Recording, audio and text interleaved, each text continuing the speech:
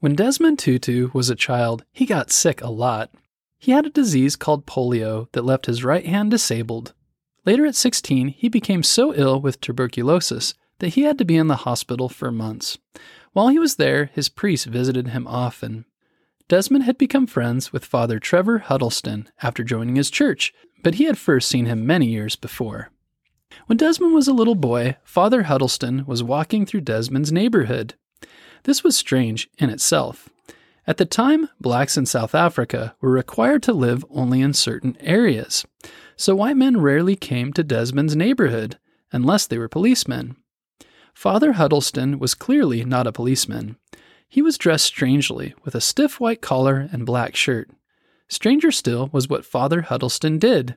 He stopped, tipped his hat, and said a warm hello to Desmond's mother. For a white man to treat his mother, a black woman, with kindness and respect was truly remarkable to Desmond, even as a small child. Many white people in South Africa either ignored blacks or were rude or even cruel to them. Later, Desmond would learn that Father Huddleston worked tirelessly to help make South Africa more fair and kind for its black citizens. But that simple hello in the street showed him that all kinds of people were capable of compassion. All kinds and colors of people were human, and that planted the seed of the idea that he would spend his life striving to make a reality. The idea of South Africa where all people, black and white, lived together in a peaceful rainbow society. When Desmond graduated high school after his bout of tuberculosis, he studied to become a teacher. He joined the debate club at his college, where he met Nelson Mandela, a young lawyer who had become president of South Africa decades later. After graduating, Desmond got a job as a high school English teacher. He met a friend of his sister's, Leah, who was also studying to be a teacher. The two began dating and decided to marry in 1955. But as Desmond was starting out in the world, the country was going through changes that would force him to take a different path than he had planned. South Africa was about to enter a very dark period of its history. Both Desmond and Nelson Mandela would play a big part in helping the country climb out of this period. South Africa had long had laws that tried to keep black and white citizens separate from each other. But in 1948, the country elected a government that wanted to be much more strict about making sure these laws were followed. They created a system of laws called apartheid. They forced blacks to live in certain areas. Blacks had to get special passes if they wanted to visit a white area. They couldn't own land. They couldn't vote. Blacks and whites couldn't marry each other. They couldn't even go to the same beaches. As Desmond and Leah started their life together, things were getting worse. The government passed a law that forced black South Africans to go to separate schools, and then didn't pay black teachers as much as whites. Desmond and Leah decided to quit teaching. Desmond had been volunteering in their Anglican church and decided to become a priest. Meanwhile, Leah started school to become a nurse. Desmond studied to become a priest in South Africa and then London. When he and his family moved back to South Africa in 1967, he began to speak out against apartheid, cautiously at first. He wrote about how the church should help solve issues facing blacks in South Africa and beyond. When students at a university protested policies that supported apartheid, Desmond gently stepped past the police dogs that surrounded the protesters and began to pray with them. Desmond would become known for his warmth and gentleness when facing tense situations. Desmond was becoming a leader in the church as he spoke out more. He became a bishop, which is a very respected leader in the church. In 1978, he became the leader of the South African Council of Churches, which worked with many different Christian churches throughout South Africa. He was the first black man to hold this influential position. He used it to spread his message even further. He shared his vision of South Africa as a rainbow nation, far and wide. Desmond was committed to working towards this rainbow society without violence, and even with gentleness and humor. He went to protest marches and committed civil disobedience, such as visiting beaches that were supposed to be whites only.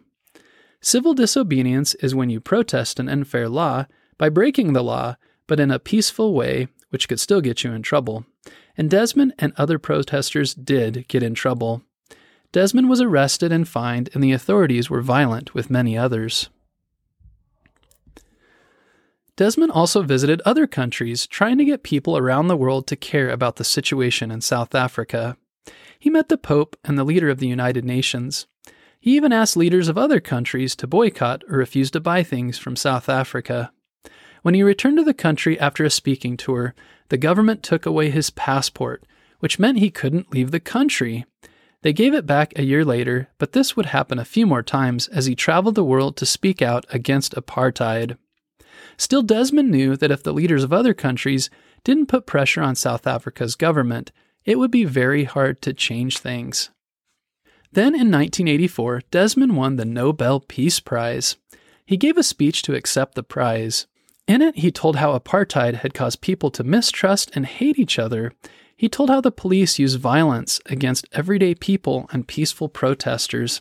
He told how South Africa was a beautiful country of rolling mountains and sunshine, where people just wanted to live in peace with their families. He told how apartheid had made that impossible for blacks and even many whites.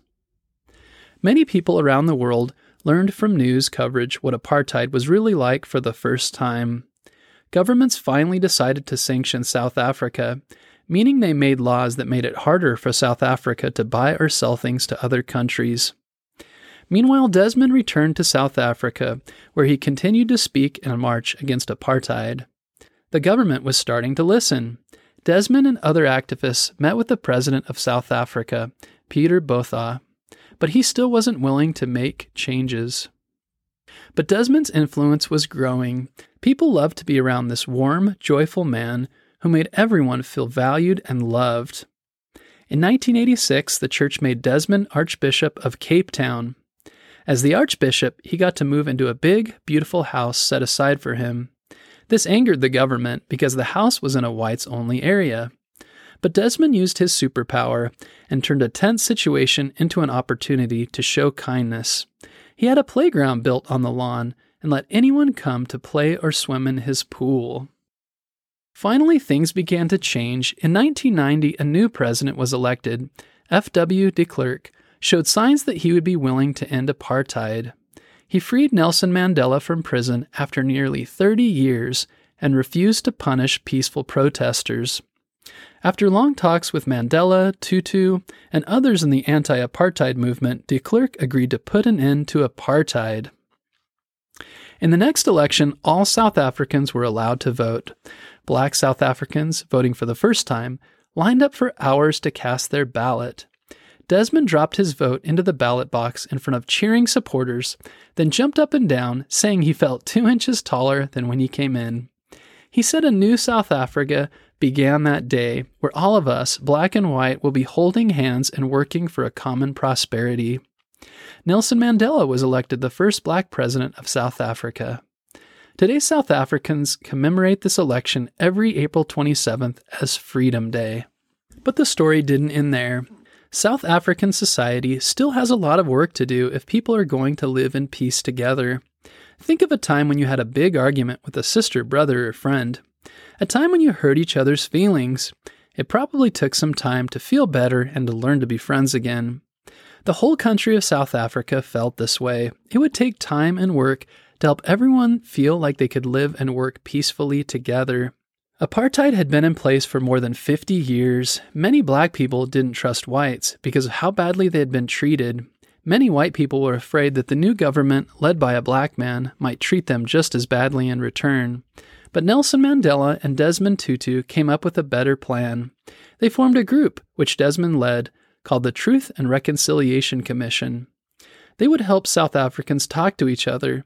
People who had been hurt by the old system would get to tell their stories, and so would people who had hurt others. They would be honest. They would listen to each other. Finally, they would be able to forgive each other.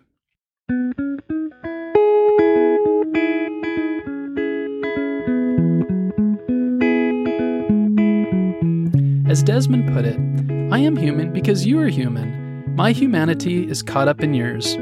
It's important to remember when we're angry with someone, they're still a person just like us. We have to live with other people.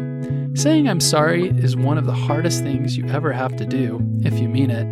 And waiting for someone to say they're sorry to you is just as hard. But things start to get better right afterward. We hope you enjoyed this episode about Desmond Tutu. Be sure to tune in next Monday for a new episode.